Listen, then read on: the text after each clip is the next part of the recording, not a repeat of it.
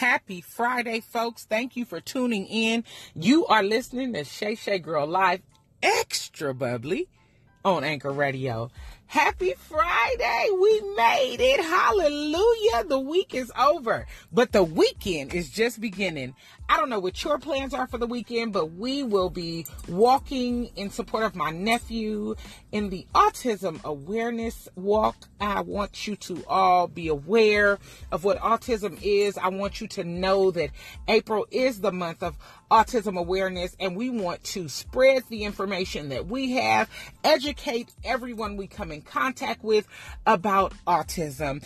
Before my nephew was diagnosed, we didn't have anybody in our family, and we didn't really know a lot of information about it. But now that we do have someone, it is imperative that we share this information with you so that you will be able to recognize the signs if someone in your family or someone you know begins to exhibit these signs. Because the earlier the autism is detected, the better the treatments and the outcome will be.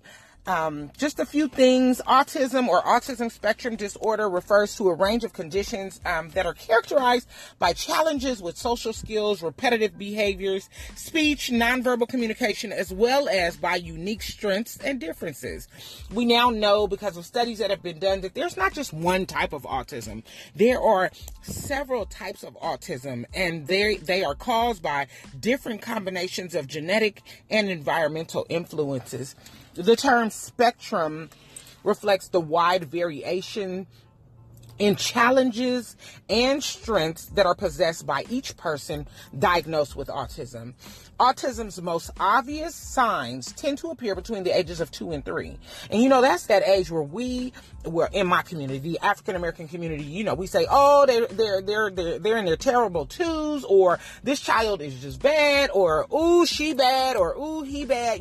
We are quick to say that. I've done it myself. But now that I'm aware of autism and how so many children are affected by this, I want to start looking at things differently and respecting the fact that this could be something else. It could be not that my child is just bad, but that there is something else going on. The developmental delays associated with autism can be identified and addressed early. So if you are concerned about something, you should seek evaluation immediately. Again, because as early intervention can improve outcomes of treatment. Okay. So I just want you to be aware of that. Again, this is Autism Awareness Month. We want to spread the word. They have a symbol of puzzle pieces because it's one piece at a time. We getting this thing together one piece at a time. So it's important that you are aware so that you can recognize the signs. You can educate your people. You can be well informed. It's just important that we know so that we can address it as soon as we find something out. As soon as we see the signs, those signs can be addressed immediately.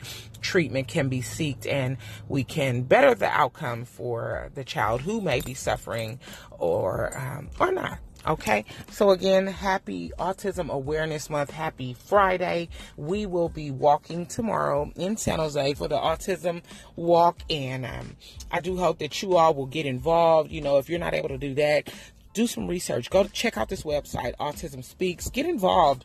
Donate some money to the cause.